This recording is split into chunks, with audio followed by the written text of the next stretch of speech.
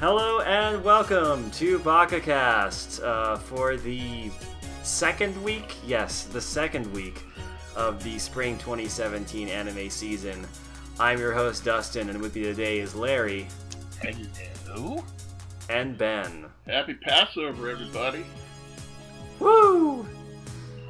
Definitely partying hard, aren't you, Ben? Yeah, I had, the equivalent of 4 shot glasses worth of rosé at the Congregational Seder. Go me. Nice. So, in other words, you're a few proof. No, not really. Oh, darn. Aaron and Megan are not with us today because they are both having dental problems. So hopefully they'll be back soon and feeling better.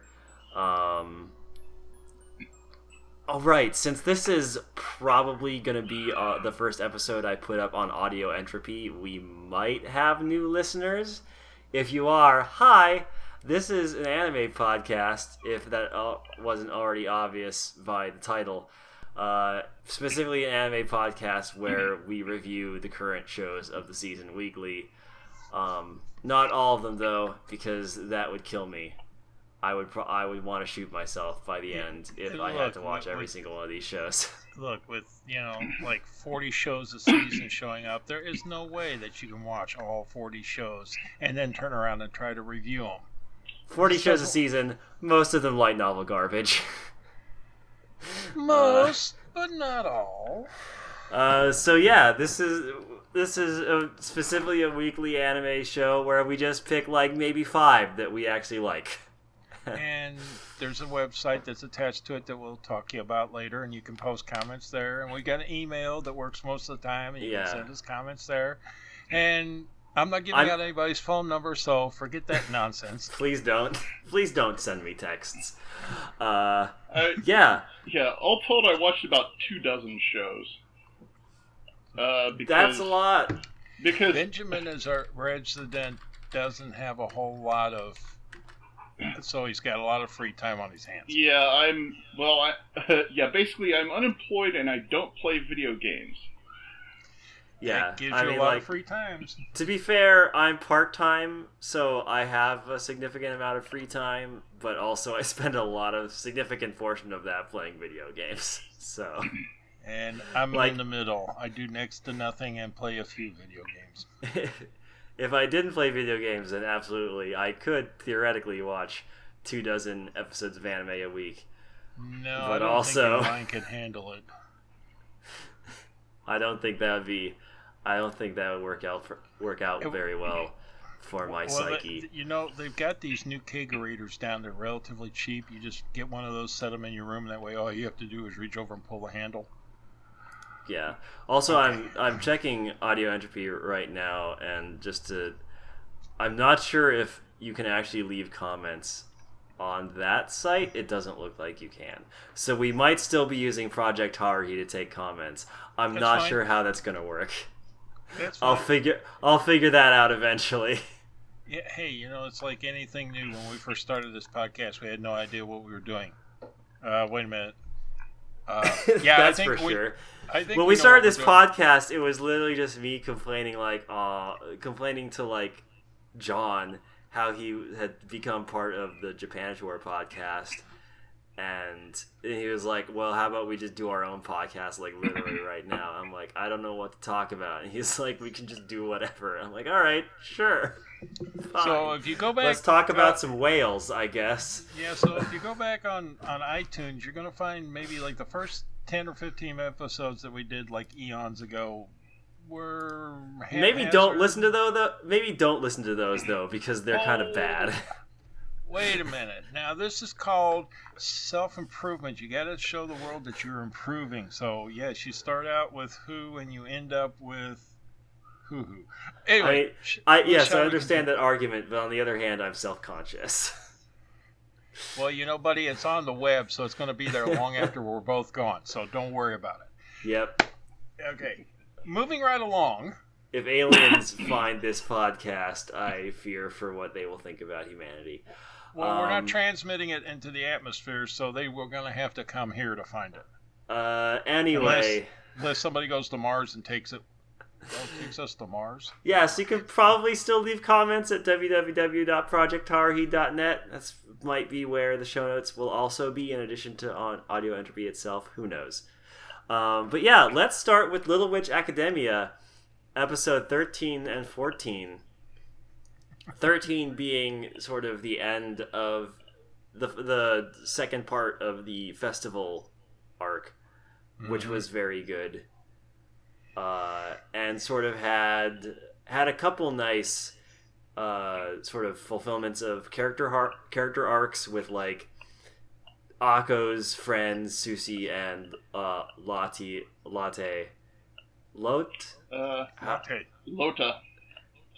Okay, whatever. I'm gonna say latte.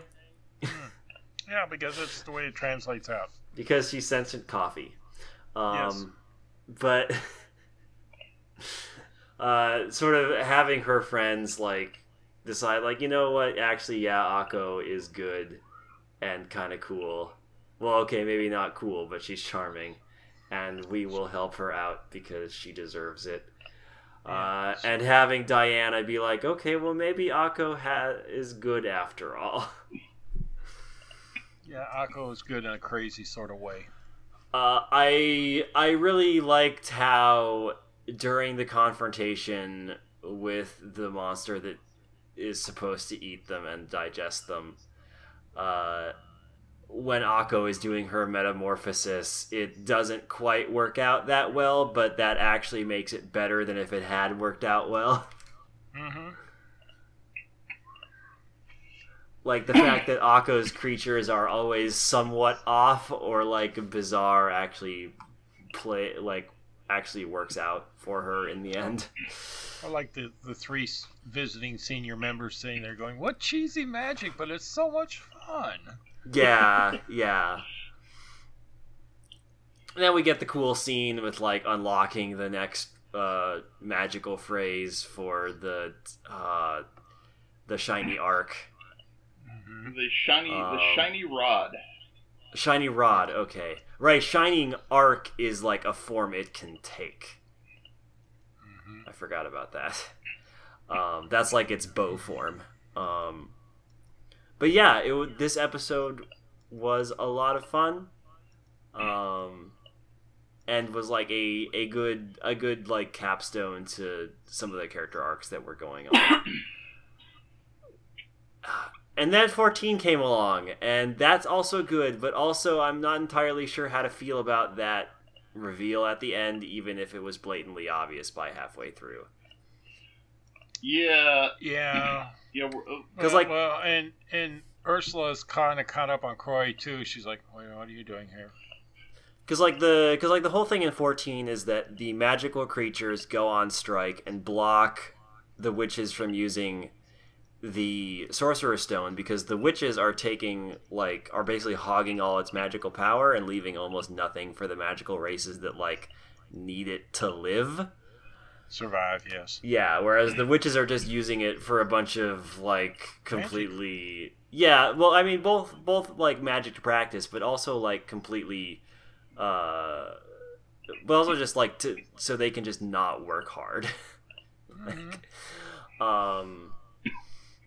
So that's kind of the primary conflict, and Akko even joins the side of the protesters because he's like, you know what, that is kind of bullshit.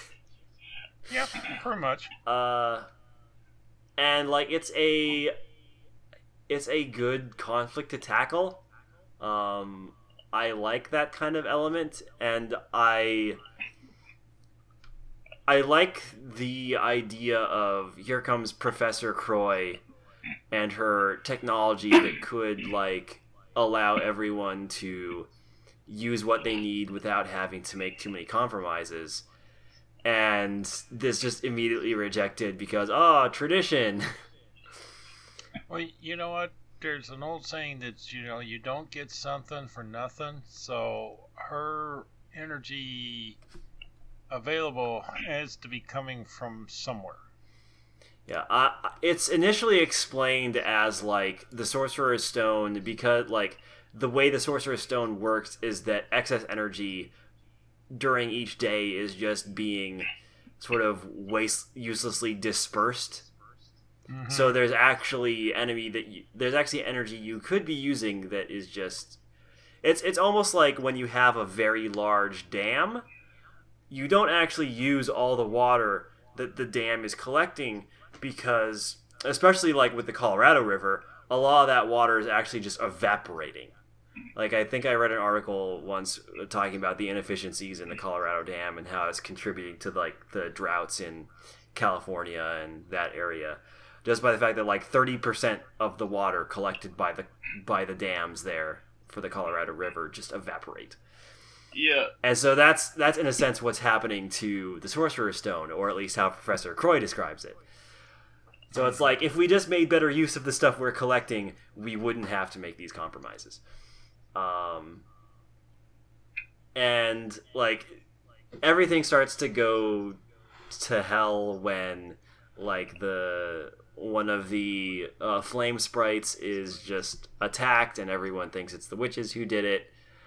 And then it turns out near the end that Professor Croy manufactured that conflict the whole time to get people to buy into her like magic storage, the sorcery solution system, I think is what she called it. Yeah. Mm-hmm. And I'm of mixed feelings about that, partly because I just super dig Professor Croy's design and kind of just don't want her to be a bad guy just on an aesthetic level, but also I have a more nuanced approach than just that. Yeah. I see a scenario in which that can work. Like, sort of how I end up feeling about Professor Croy will depend a lot about how later episodes handle sort of the relationship between the witches and magic and the magical creatures. Yeah. So like if they use the arc to say like this technology can be good, but we shouldn't just use technology to like allow ourselves to excuse our bad habits, which for the witches would be like just using magic to be lazy as opposed to like using magic for things they actually need. Then that could work. Like Professor Croy, like sort of tricking them, being like, "Hey, you can still use magic for a bunch of useless petty junk, and everyone will still have enough magic left over. I promise. By the way, I'm siphoning all this stuff to use for an evil plot." Then I can see how that could work. If it just ends up being like, "Oh, don't trust Professor Croy and her technology," then I'll be... Yeah, then you're wrong. I'm with you on that. Then I'll be less enthusiastic about it. Yeah. You know, the plot of this episode, it kind of reminds me of an old book by Larry Niven called The Magic Goes Away. Which was like, you know, it took place in this setting where, you know, it's like this sort of mythical past age where, you know, everything used to be running on magic, but like the magic was a limited resource that was being depleted. And so like all these magicians who'd been throwing around like magic like crazy a few years ago are like having to learn to live with less magic. You know, but then somebody has a bright idea that, you know, to get around that, but it turns out to be worse than their original problem. Anyway, it was really... It was kind of an interesting book. It was written in the 70s, you know, in the time of the oil shock. And so, you know, magic was clearly a metaphor. An analogy. Yeah, it was a metaphor for resource exhaustion. You know, and so, like, the whole plot was the metaphor for the oil crisis of the time. And my parents actually own Larry Niven's Ringworld, which I always saw on their shelf, and I was like, this looks interesting, but I never got around to reading it. Yeah, So, yeah, after pretty much dissecting those 2 episodes. Well, I think Ben has a little more to say about it. Yeah. True. Okay. Right, and so what's sort of interesting is the old professors seem to have the right intuition, but for the wrong reasons. Yeah. And I'm definitely wary of how that's going to play out. I hope they do this with a bit more nuance, because the potential is there, but I'm not sure how it'll play out. Yeah, because like if it's the best case scenario that I described, then like that could actually be a really cool series of episodes, and I'd actually super dig that, because it is a very relevant problem in first world countries. Well, going back to a few things at the beginning of this, Ursula was going to tell Akko everything. And then she got summoned to be energy collector, and I like the milk cans. The milk cans were classic. Oh, poor Ursula. Yeah.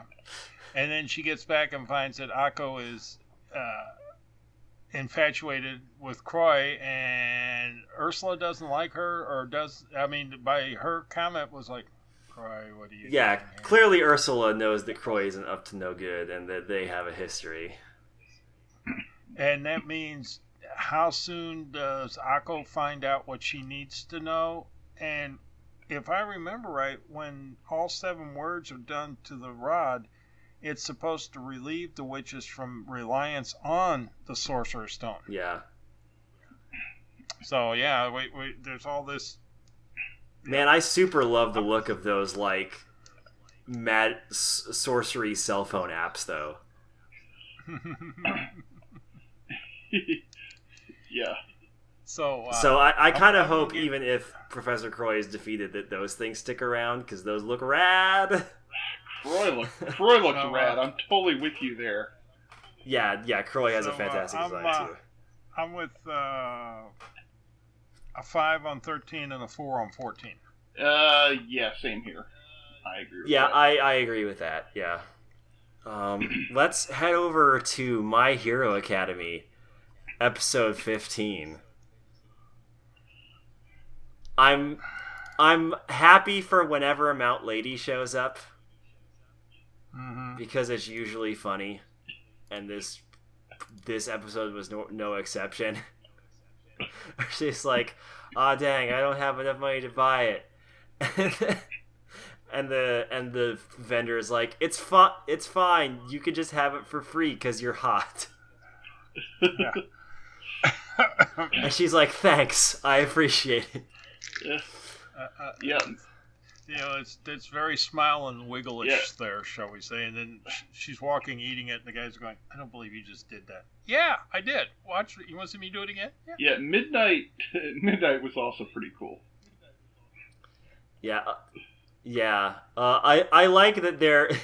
I sort of like the kind of meta joke that they made when the other classes came out into the arena. It's like, and here comes Class B or whatever, who hasn't gotten much attention, but they're just as good. It's like, yeah, we sure have focused on just one class so far.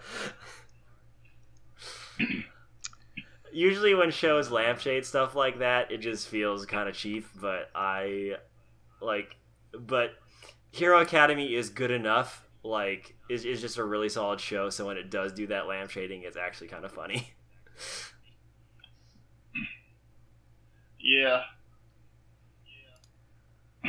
Yeah, it seems that, so the thing about this arc is that Todoroki comes into a bigger focus here. Yeah, we start getting more into his backstory, which is nice. Because like every like secondary character in, well, I've said this before, but like every secondary character besides the dude with the ball heads, with the sticky balls, is fantastic. So focusing on any of them is honestly a good idea, and I am all for. Yeah. Well, yeah. As someone who read the manga, I can tell you, yeah, there's going to be a lot more Todoroki in this arc. Also, like, the action sequence he has at the end is super cool. I really like the show showing off what the heroes can do, and how some powers that you wouldn't necessarily think are the best can actually be pretty terrifying. It reminds me of, like, I can't remember which X-Men series it was, but, like, there is a commonly held it's kind of commonly held canon now that, like, Iceman, aka Bobby, is the most powerful X-Man in existence because he could theoretically stop entropy because of his power, because of how his power works. So taking a power that looks like fairly straightforward and making it like really cool, and surprising you with its abilities is something I've always been a fan of, and that definitely happens at the end of this episode. Yeah, and then his mother at home going, "Don't do that, you're gonna get Oh killed." yeah, no. I always forget the main character's name, but his mother is great. Yeah, his name is Izuku. Izuku, right? Yeah. Yeah. I love it. But yeah, Izuku's mom is adorable, and I love how enthusiastic she is about everything her son does. Mm-hmm. It's kind of a nice change of pace from like anime protagonists whose parents are either dead or absent or like jerks. It's just like, no, his mother is there and she's a good person and she supports him at all times. And she's still confused why all of a sudden her son has a quirk, but she doesn't care. It's just refreshing to have a protagonist who doesn't really have much angst in the home life, and whose angst mostly comes from like their own personal struggles. And we need to put in the Suya, rivet. That character, of course. Then again, that character. Yeah, Sue is real good it's still. kinda, Yeah, she's always fun. Yeah.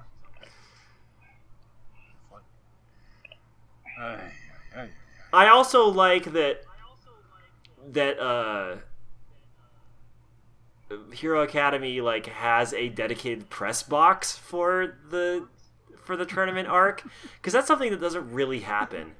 Like, whenever things have tournament arcs, it's like in some sort of secret society or something, or it's like in an academy, or where they have some sort of excuse where like only the people in this battle royale know about the battle royale. Whereas like in My Hero Academy, it's a whole like entertainment spectacular, and that lends a like different flavor to it. That's really kind of interesting.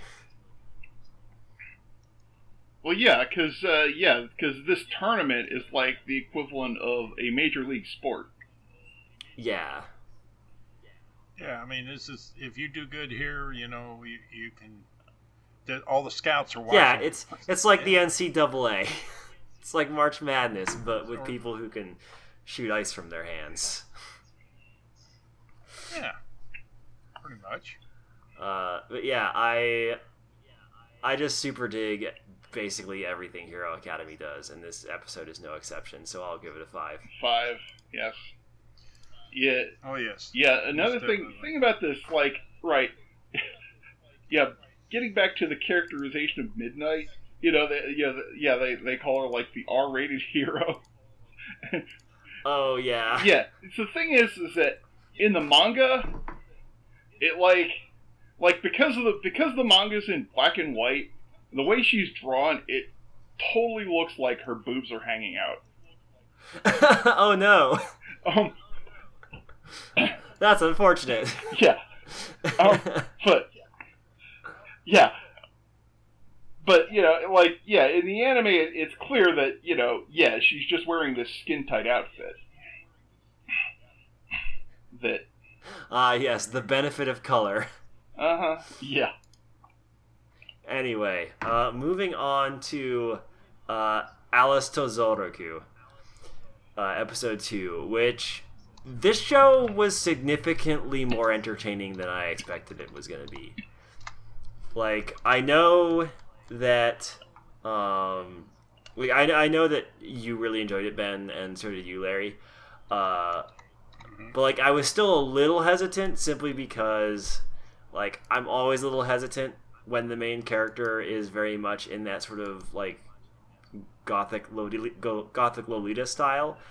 But that's not really what they're going for here. It's like, yeah, she's wearing, like, the girls with superpowers are wearing sort of, like, frilly Victorian dresses, but it's very much not catered. It very much doesn't seem geared to that particular otaku subculture. It's certainly not fetishized. Yes. Well, and when the granddaughter dresses her up, I mean, like, if she changed her whole style. If anything, it seems almost like it's supposed to freak you out that these little girls are being given phenomenal cosmic power.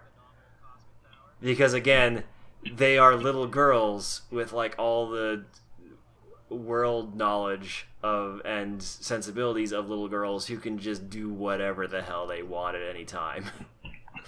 And that's a little scary.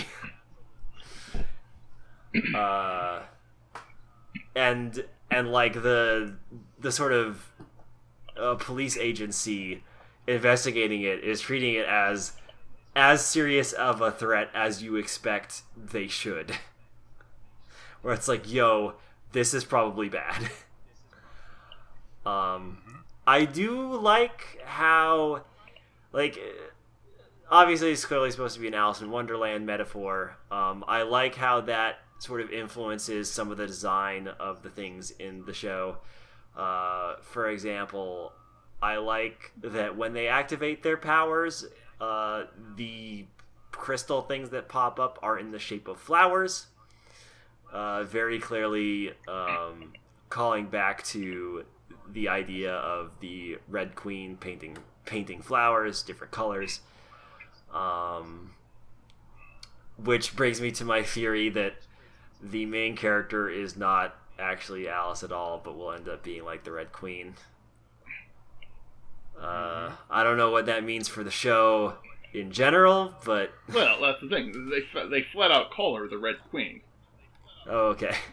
Do they? When? In the first episode, her code Sana, you know, the main girl, her code name is Red Queen. Seriously? God. Yeah, the twins are the ones. Oh, okay. And I don't know how we get to Alice yet, unless the granddaughter names her Alice. Okay. Yeah, I thought I was being all smart and stuff, and then they just outright state it, and I just apparently wasn't paying attention. Yeah. Wow. Okay. The scientists who were doing experiments on her gave her the code name Red Queen. Okay. And her power set is called Alice's Dream. That's where the Alice comes from. Okay. Okay. Is that Alice's Dream is the name for the girls' powers. Okay, that's just the name of their powers in general. All right. I do like how the setup, which I initially thought was like sort of too overpowered, but they actually use the range of things the girls can do to make some surreal stuff happen. Like, it's not just, like, energy blasts and stuff. It's, like... I mean, like, the first episode has a woman just attack with a giant hand. And then, like, the twins, like, try and capture Sana with a bow and arrow that changes into, like, anchors and, like, a grappling hook. And so, like, they use the premise of the series to have very creative uses of the power systems. Well, yeah, which is really nice. Right, because the source of these powers, I mean, aside from like the power, it's the girls' imaginations. Because So what, the form that these powers take comes from the imagination of these girls. Which is another thing I super liked about like the police investigating it. I think it was in episode 2 where they show like a film of some of their investigations, and one of them is just like these walking like vials of liquid. They're like walking on all fours, and like the police watching are like, "What is this? Are they alive?" And like then the investigator is like, "Yeah, they're alive," and it's like just this presented as this weird, horrifying thing that these little girls can just make life out of like whatever they want, which like it is. Like if you think about it, it is terrifying. I feel like the show has this really interesting balance between like Sana's interaction with the main cast is like very funny and good.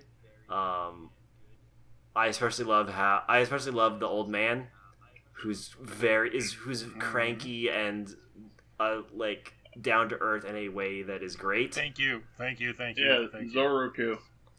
For us old cranky guys. Like he honestly does feel like if Larry were like if you cranked up Larry's sort of world weariness and patience, like cranked up his world weariness and like cranked down his patience for bullshit.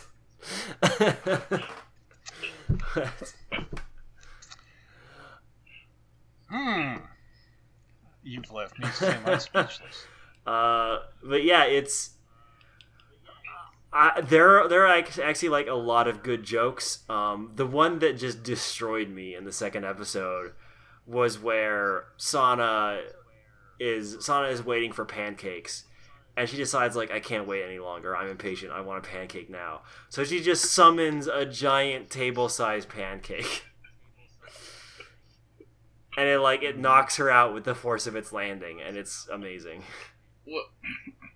Well, and I think it tapped all of her power. Yeah, so the problem... Oh, right, that's right. She wasn't knocked out by it. She was knocked out because, like, she used up all of her... Yeah, she used up her power. Magic juice. And the catch is that making food, the process of, like, conjuring food takes up more energy than you get from the food. So it's a net loss. And Sanai points that out as like, so conservation of energy.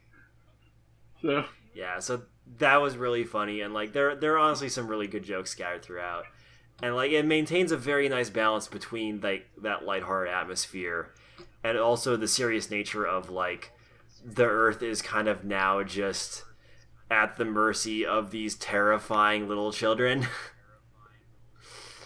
Well, it's like when she's all full of food and everything, she looks at Sane and says, "Oh, hey, let me take you back to the laboratory because I'm going to crush it real good. I want you to be there when I do it." After they made the whirlwind jog around the planet. Yeah. Penguins! Yeah. I also like that part where it's like, oh, sweet, penguins. We're at the South Pole. This is amazing and cute, but also I'm about to freeze to death. Yeah. Yeah, so Alice is actually really good. I also wasn't expecting the first episode to be like basically a double episode. I mentioned it last week, I believe. But I probably forgot. Yeah.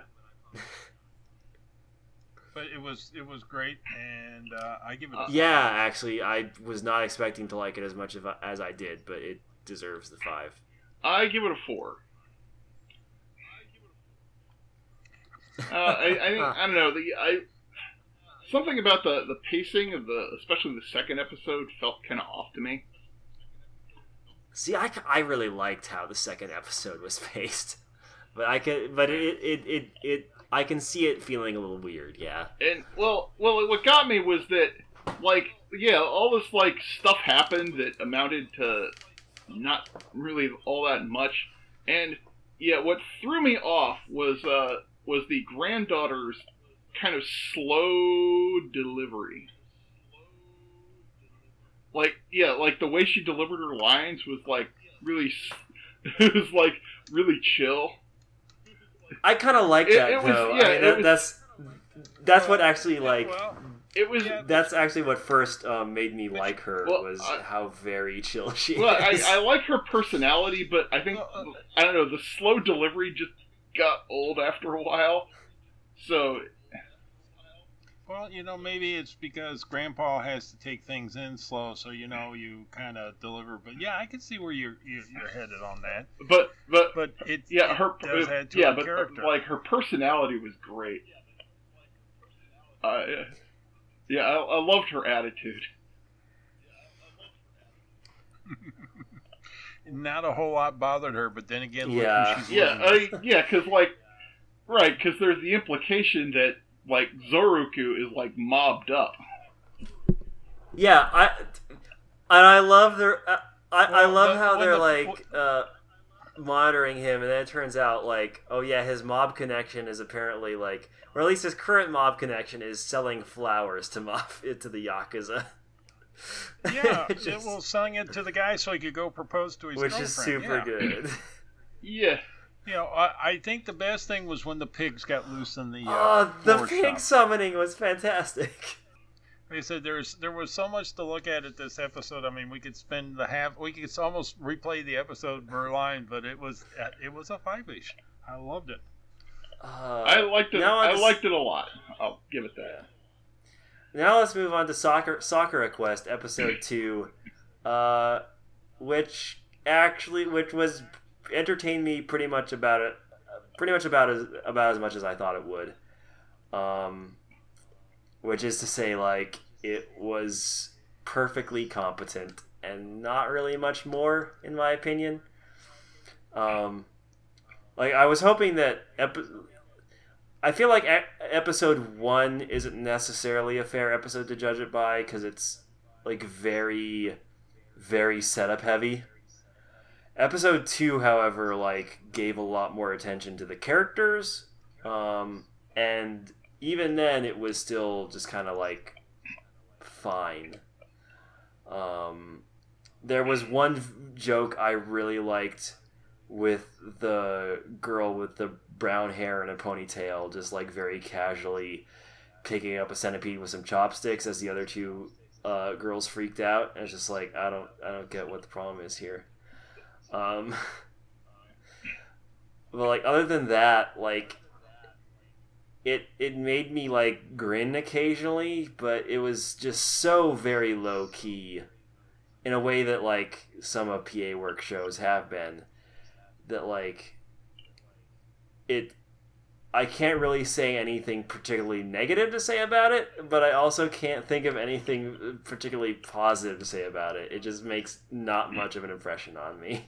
I enjoyed it overall. I don't know. I like the way these characters bounce off each other. It's just fun to watch. I'll give it a 4. I mean, my main issue with that is I feel like they don't bounce off each other so much as like lightly brush against each other. Like there's not really much conflict at all. There's like the personality types, even though they can be disparate, they don't really clash in a way. They don't really clash much at all, and certainly not in a way that like I found to be particularly like entertaining or hilarious. It's just very low key. There's not much of an extreme in any sort of direction. Yeah, I didn't have a problem settling into the vibe that the show was given. Like I can see how someone would be into it. It's just a little too chill for my tastes. There's just not enough happening for me. So I'll give it a 3. Okay. Let's move on to Eccentric Family Season 2, Episode 1. Which, man, like, I've forgotten how much I appreciated the dialogue in Eccentric Family. It's very good. The only dialogue that was missing was Benton's. And it's got a lot of energy to it. And like after watching a lot of shows where a lot of shows that were kind of okay, where the dialogue was very kind of perfunctory and largely just like there to facilitate the plot moving along.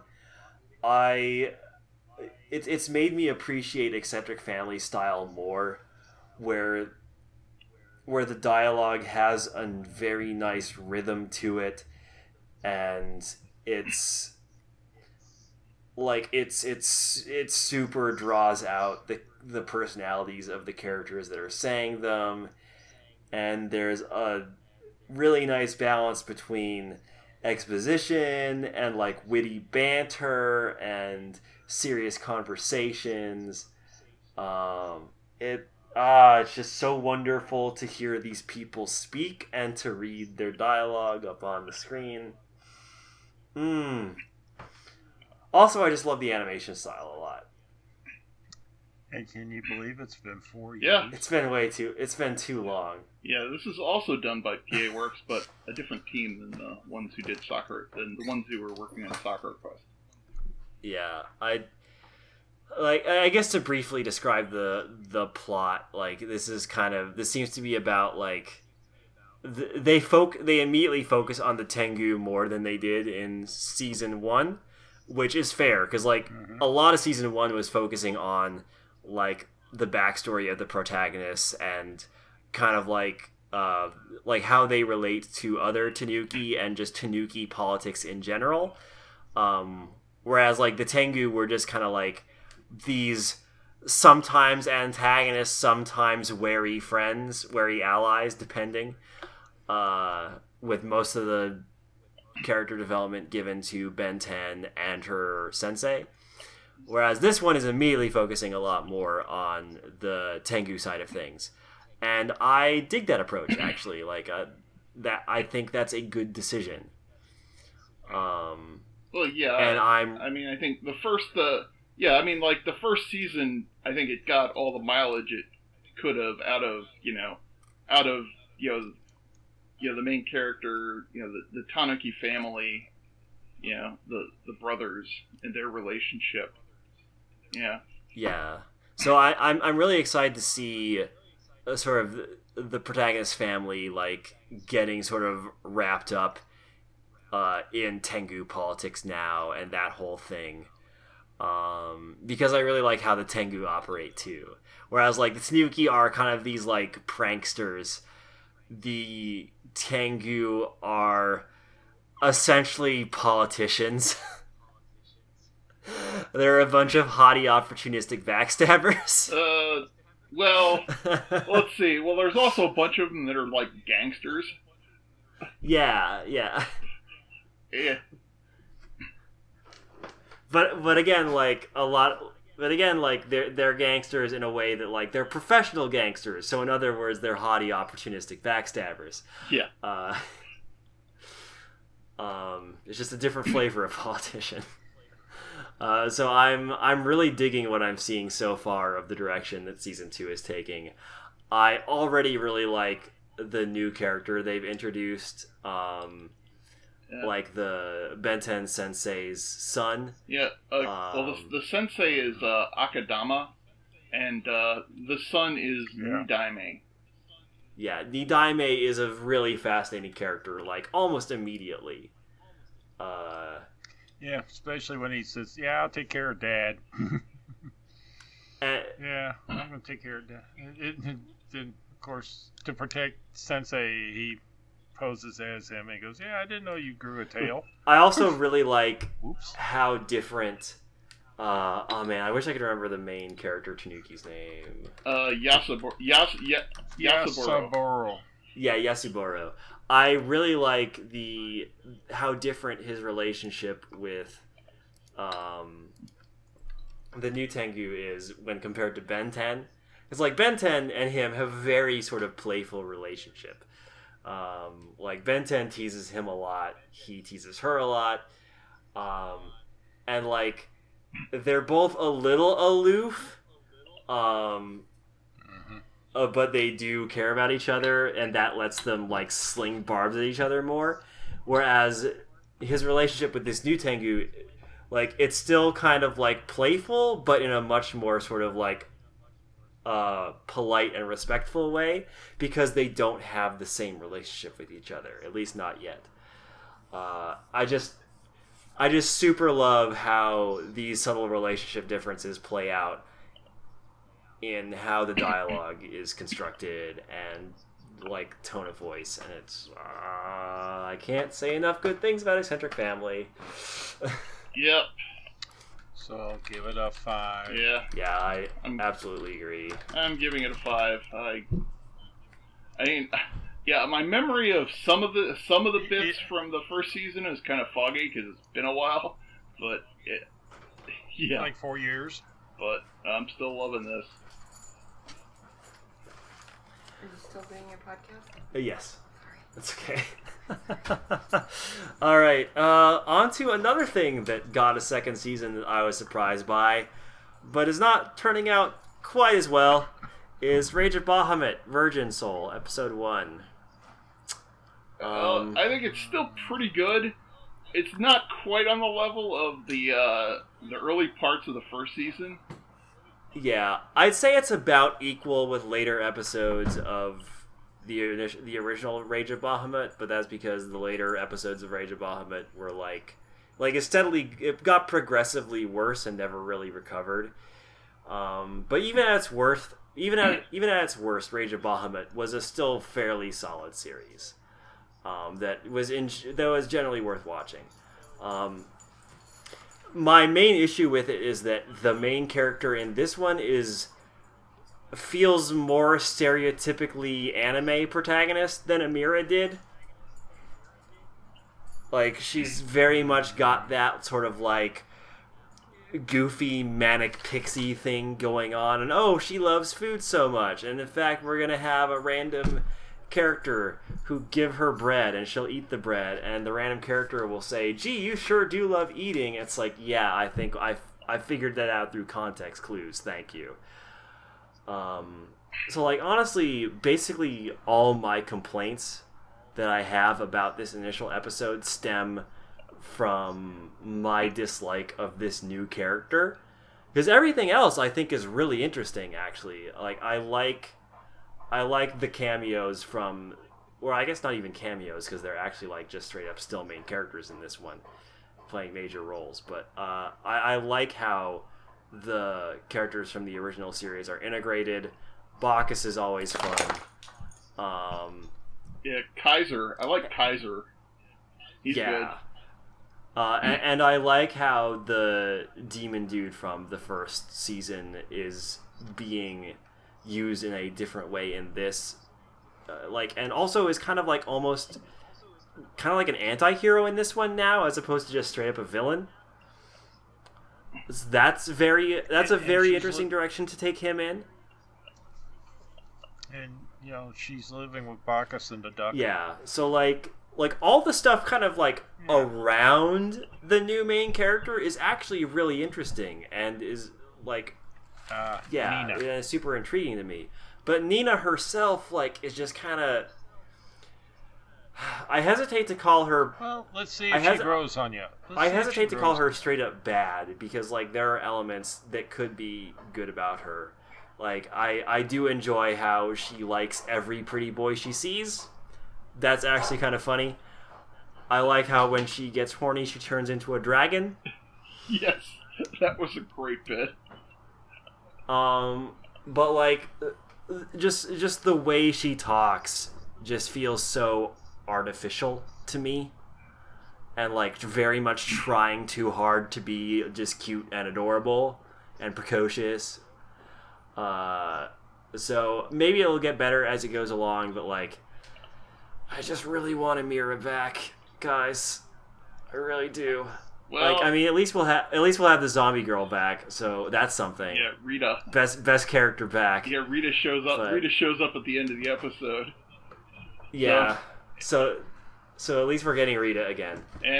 But yeah, like I'm not convinced that bringing Nina in is a better solution than finding some contrived way to bring Amira back. The show needs more Favreau. That's what it totally needs. I'm sure he's coming eventually. Yes. Like surely they wouldn't bring every character but Favreau back. He's listed in the credits, so yeah, he's showing up. But yeah, so I'm gonna like this first episode wasn't as bad as I feared it might be, but it also wasn't quite as good as I hoped it would be. So is a 3 about a number you're thinking? Yeah, I think a 3 is a perfectly good score for it. I'm gonna give it a 4. I thought it was solid, but it didn't reach the heights of the first season. Yeah, it especially wasn't even close to as good as like the first episode of the original series, which was like immediately like, okay, this show is actually great. Yes. Yeah, definitely not on that level. So that does it for our like normal weekly episode reviews. Well, let's see. Oh, Ben, do you have some stuff that you watched that you want to briefly talk about? Okay, some capsule reviews of a few shows that I watched. Let's see. Actually, Boruto got off to a pretty good start. That is shocking to me. Yeah, it's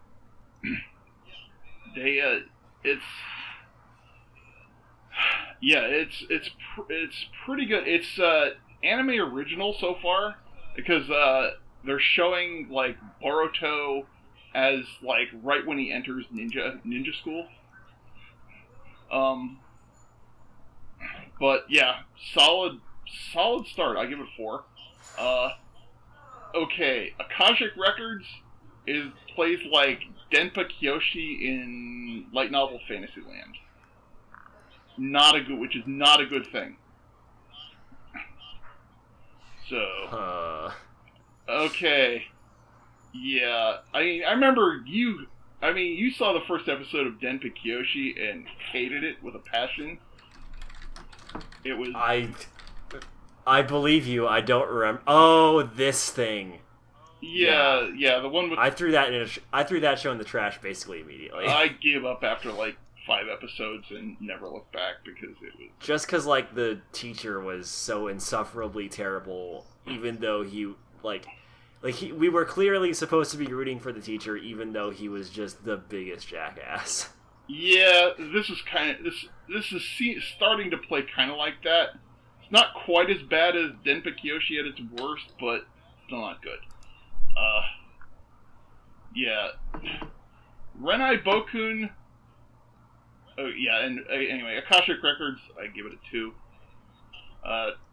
Renai Bokun, surprisingly funny.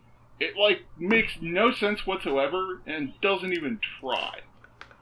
Rad. It's like, yeah, it just keeps throwing one gag after another.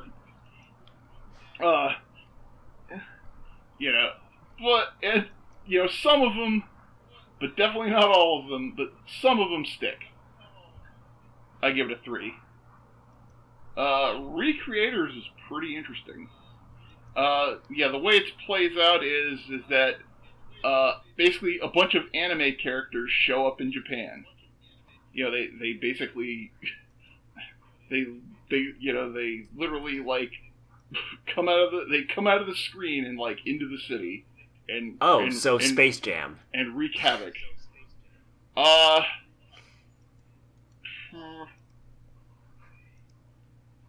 It's I don't know. Anyway, I'm being partly tongue-in-cheek. Yeah, I know. You don't have to seriously answer that. No.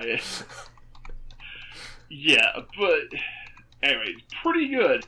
I give it a 4. Grimoire of Zero. It's okay. It's a fantasy light novel adaptation, but it's pretty good. It's about the relationship between this beast man and this witch who team up to get back her magic book. Okay, that sounds pretty cool, actually. Yeah, and but the chemistry between the characters is great. Because the Beastman, he's got understandable motivations. And he's definitely not a generic character. And the witch, even less so. She's got this great like sarcastic attitude, and the way they play off each other is really great. I give it a 4. Clockwork Planet, pretty generic light novel adaptation. A 2. That's kind of what it seemed like, yeah. Yeah. Berserk is more Berserk. Is the animation still garbage? Yes, it is. The story. That's so unfortunate. I know, it's like, it's such a shame because like the story is so good, but the animation and the direction is just terrible. Berserk can just never seem to catch a break when it comes to adaptations. Yeah. Okay. So then there's like the longest title ever. Let's see. Let me see if I can pronounce it. I think I know what you're talking about here. Shumatsu Nani Shitamasuka Isagashi Desu ka Tsukute Murate I Desu ka, which gets shortened into Suka Suka. Thankfully. Mercifully shortened into. Yeah. But it's actually pretty good. It's kind of like Black Bullet, except not creepy. and that's definitely a good thing. Yeah, generally not keeping the creepy parts is a good idea. Right. I mean, yeah, because it seems like the basic plot is that this guy, basically the last human living in a world full of like animal people and like demi-humans, because all the humans got wiped out like 500 years ago. So like. Right, so this was stupid. So this human guy becomes caretaker to a bunch of superpowered little girls who are apparently literally leprechauns from a 500-year. Yeah, but pretty much so. Yeah, So it's like, okay, so it's about a guy, basically a guy and a bunch of little girls, but the girls are never fetishized. They're just like, they're adorable.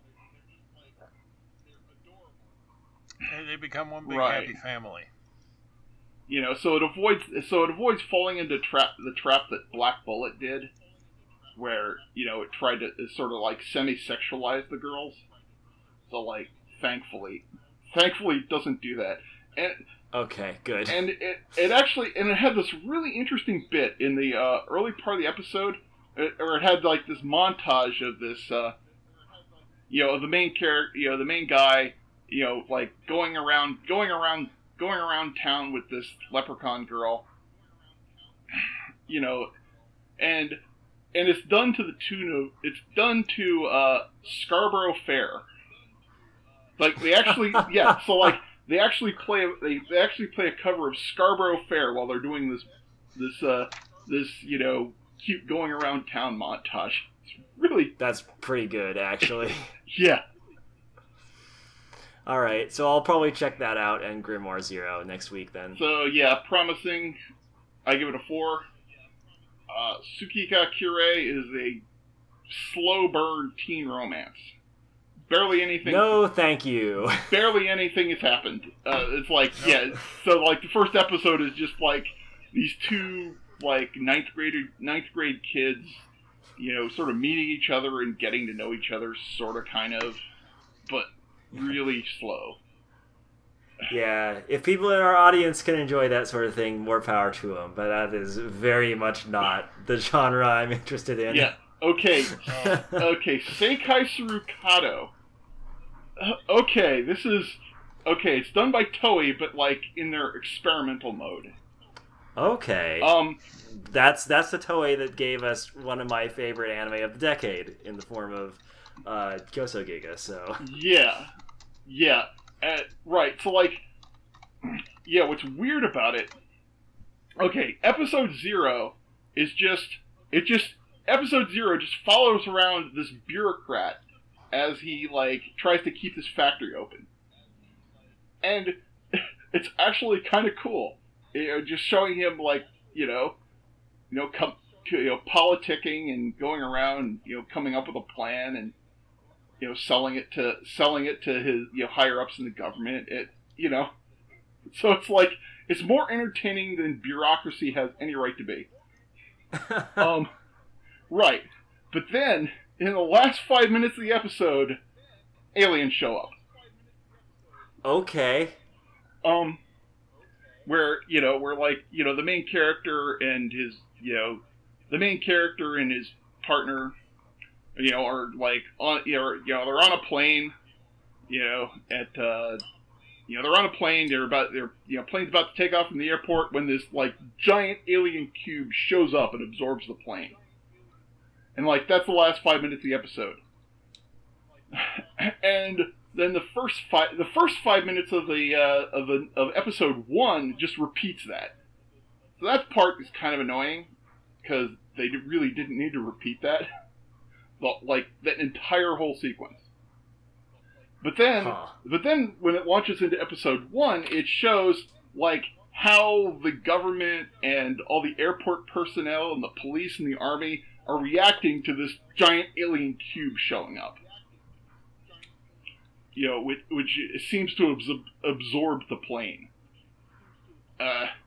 And so it has these, scientists and soldiers trying to test out, like, what are the properties of this alien cube, and, like, what is it doing there, and, like, what happened to that plane. And that sounds really interesting, actually. Yeah, it really. It's really funny to me that, like, when Toei actually gets the go-ahead to do something, like, different, they usually come up with something very interesting. Oh, yeah. And the scientist, like, the chief scientist lady, who's, like, ordering all the tests on the cube, is like, just really fun, a really fun character.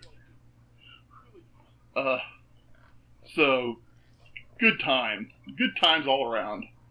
Right, yeah, I definitely need to check that out then. I give both of those episodes 4s because the bit where they repeated all the footage was kind of annoying, but everything else was top notch.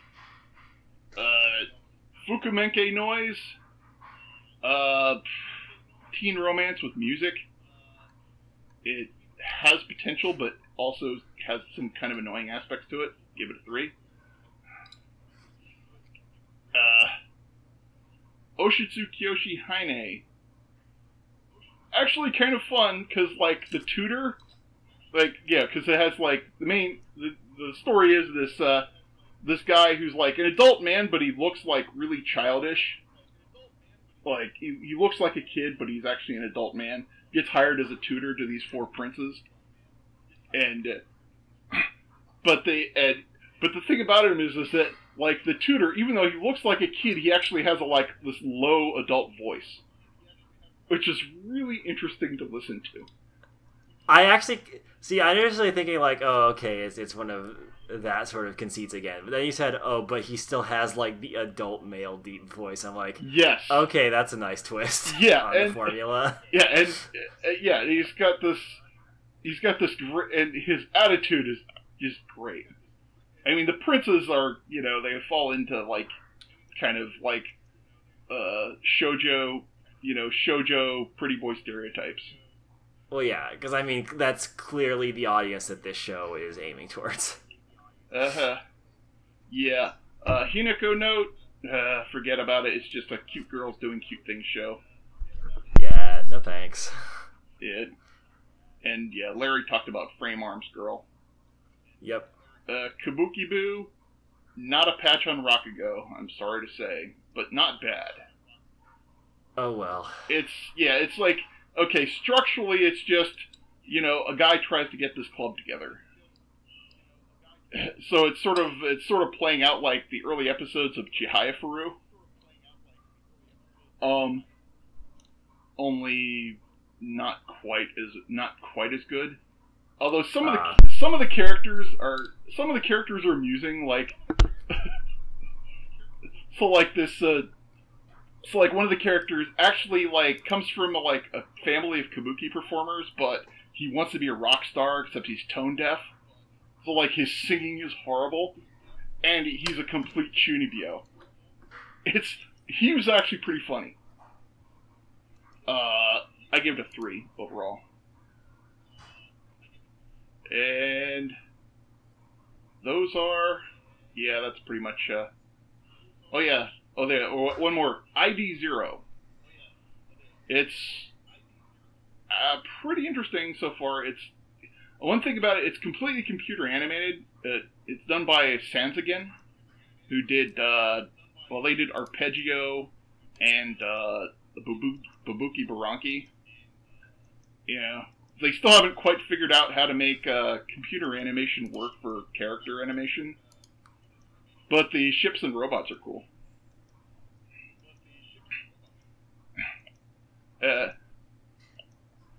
And pretty interesting start so far. I would give it a 3. Maybe a high 3, low 4. Alright. Is that about it? Yeah, that's about it for my capsule reviews. Yeah. Okay, moving on to the next thing. Alright. Okay. Let's talk about Your Name, because Ben and I saw that movie recently. Ben, you saw it yesterday. I saw it 2 days ago. Yep. For those who aren't aware, Your Name is the new movie by Makoto Shinkai, the very promising director who also did Voices of a Distant Star, and what was that? It was that pretty good, like, Ghibli-esque fantasy movie. Children Who Chased Lost Voices. Right, Who Chased Lost Voices from Deep Below. Yeah, that one was very good too.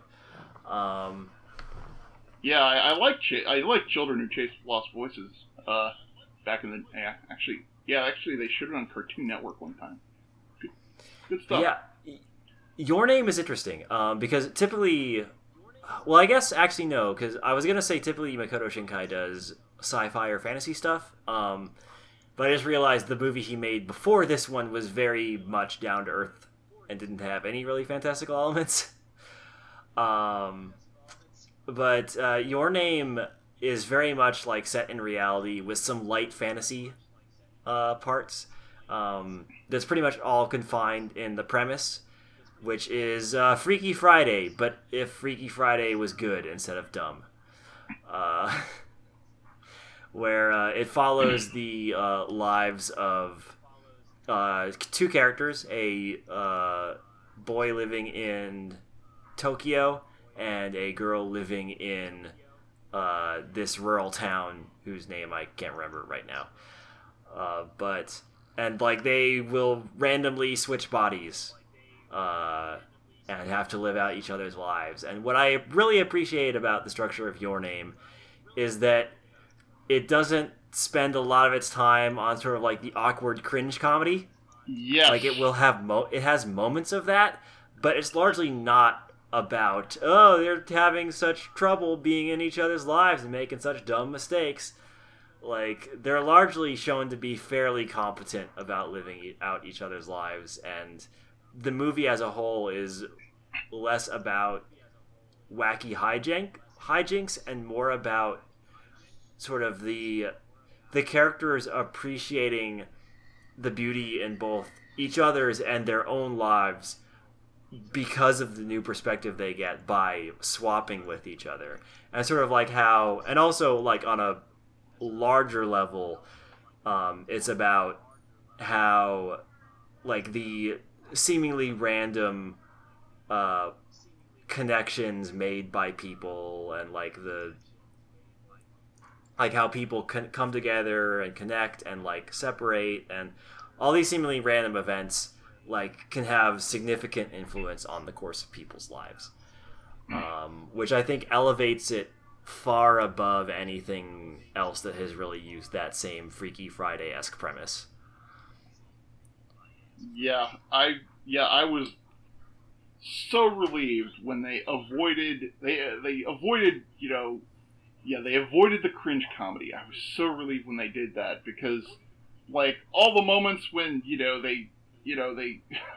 all the moments when the characters, they swap bodies, they make fools of themselves, but they do it because of disorientation, that they're just like they're in totally unfamiliar circumstances, not just because they're idiots. Yeah, and generally the people around them just kind of roll with it. And in some cases it actually works out pretty well for them. Yeah. Especially in the case of the girl who when she gets into the boy's body and like is able to very skillfully mend the skirt of the girl the boy has a crush on. It's right. Cause like the senpai girl. It turns out the senpai girl likes him better when he was inhabited by a girl, which was kind of amusing.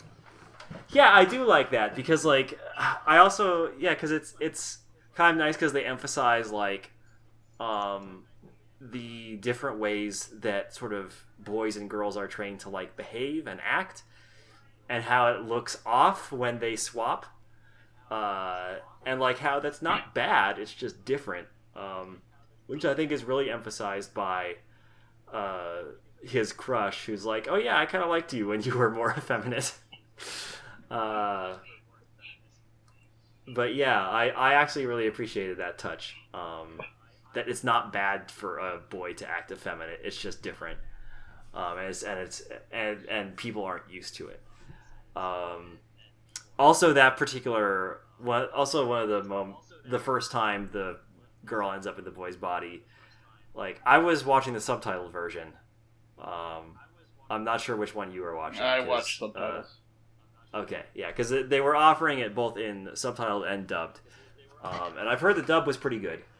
But I'm kind of glad I saw it in subtitle, because there is one particular joke near the beginning where the girl is screwing up the pronoun to use for the boy. Yeah. While she's in the boy's body. Yeah.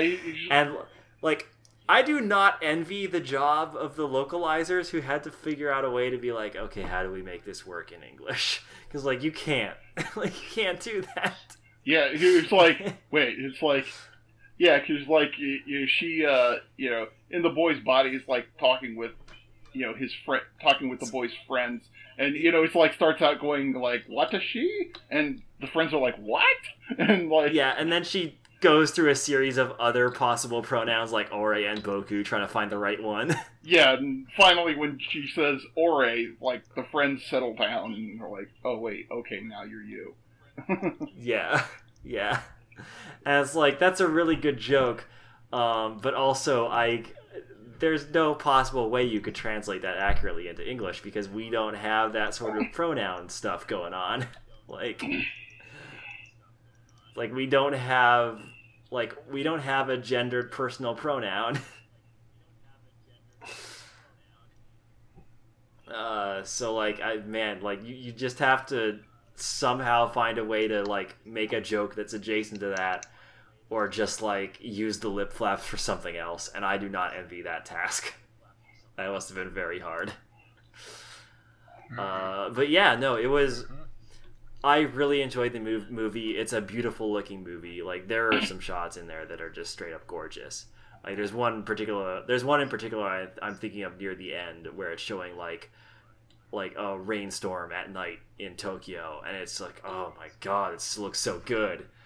But also just, it's a very nice story, and like, I'm gonna be honest, based on what I know about how Makoto Shinkai likes to end his movies, there were several moments during my viewing where I was expecting that he would end it and I was thinking, if it does end now, I will be very mad.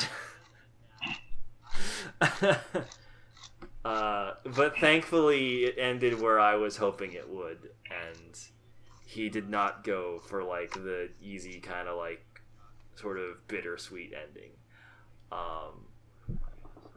So yeah, so I'm glad he was able to resist his usual impulses and actually like give just like a sort of nice, pure, happy ending.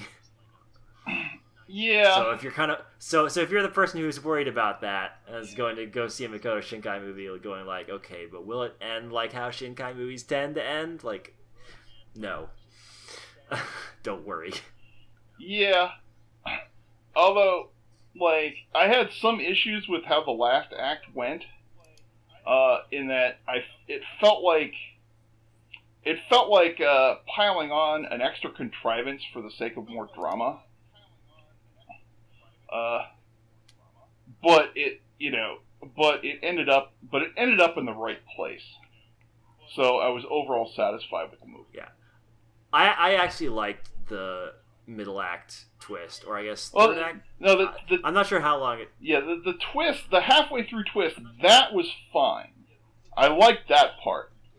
You know, because the way it raised the stakes on the characters. You know, that worked. Oh, you just didn't care for how like a specific mechanic played out. I think I know what you're talking about. Yeah. Is it when like the discussion on the mountain?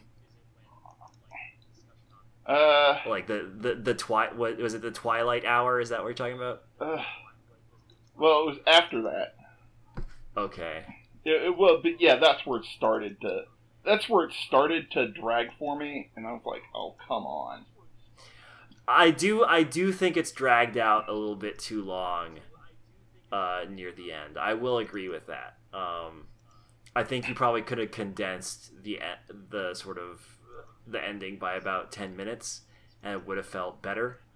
But overall, like I really enjoyed the movie, and I really liked what it had to say about like normal lives and like the sort of randomness of fate and that sort of thing.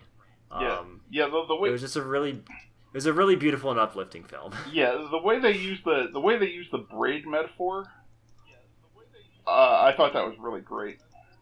Yeah. So yeah, go see well, actually, it'll probably be out of theaters by the time this comes out.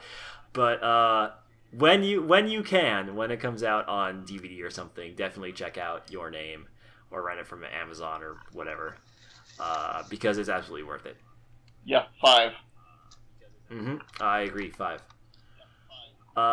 So yeah, that'll be it for this episode of BakaCast. Oh, I think. Wait, what do we have? Well, little housekeeping things. First, we need to explain why we did not do Attack on Titan. Well. Oh, I purposely left Attack on Titan off. No, well, I mean, neither you. I'm still watching. I'm still watching it and still enjoying it. Neither Dusty or I watched it after the first week. I guess we'll let Ben sit on the sideline. If it gets really, really good, then we'll.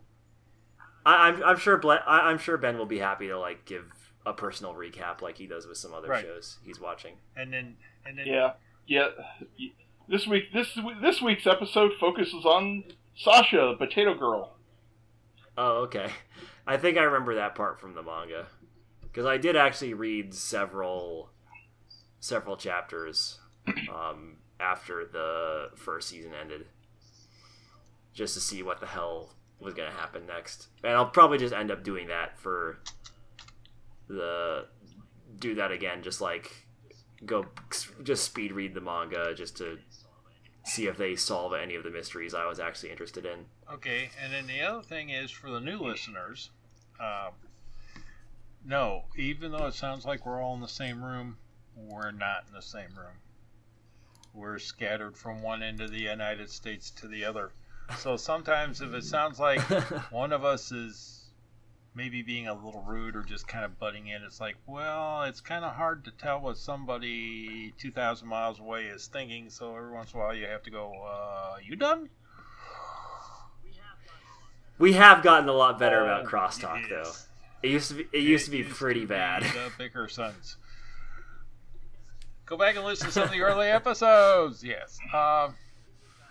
Yeah, we've gotten a lot better about figuring out each other's personal rhythms. Some days. Yeah. Let's see, I think that was the last bit of housekeeping that needs to go in recording. Also, did you watch Gundam Thunderbolt Episode 5? Oh, I totally forgot about Thunderbolt. We'll talk about that stuff next week. How about... Because I do want Aaron on for that. Yes, fair enough. Yeah, so we'll talk about the Thunderbolt episodes that have aired next week. Until then, I guess have fun, everybody. I feel like I should come up with an actual outro now that I'm part of an actual podcasting network. I'll brainstorm something. But anyway, Ben. Dustin. 3, 2, 1. Kirabosh. Thank you for listening to BakaCast. If you like this show, we'll keep recording it. If you don't like this show, we'll keep recording it. Have a nice day. Because honestly, we don't really have anything better to do with our time. You got that right.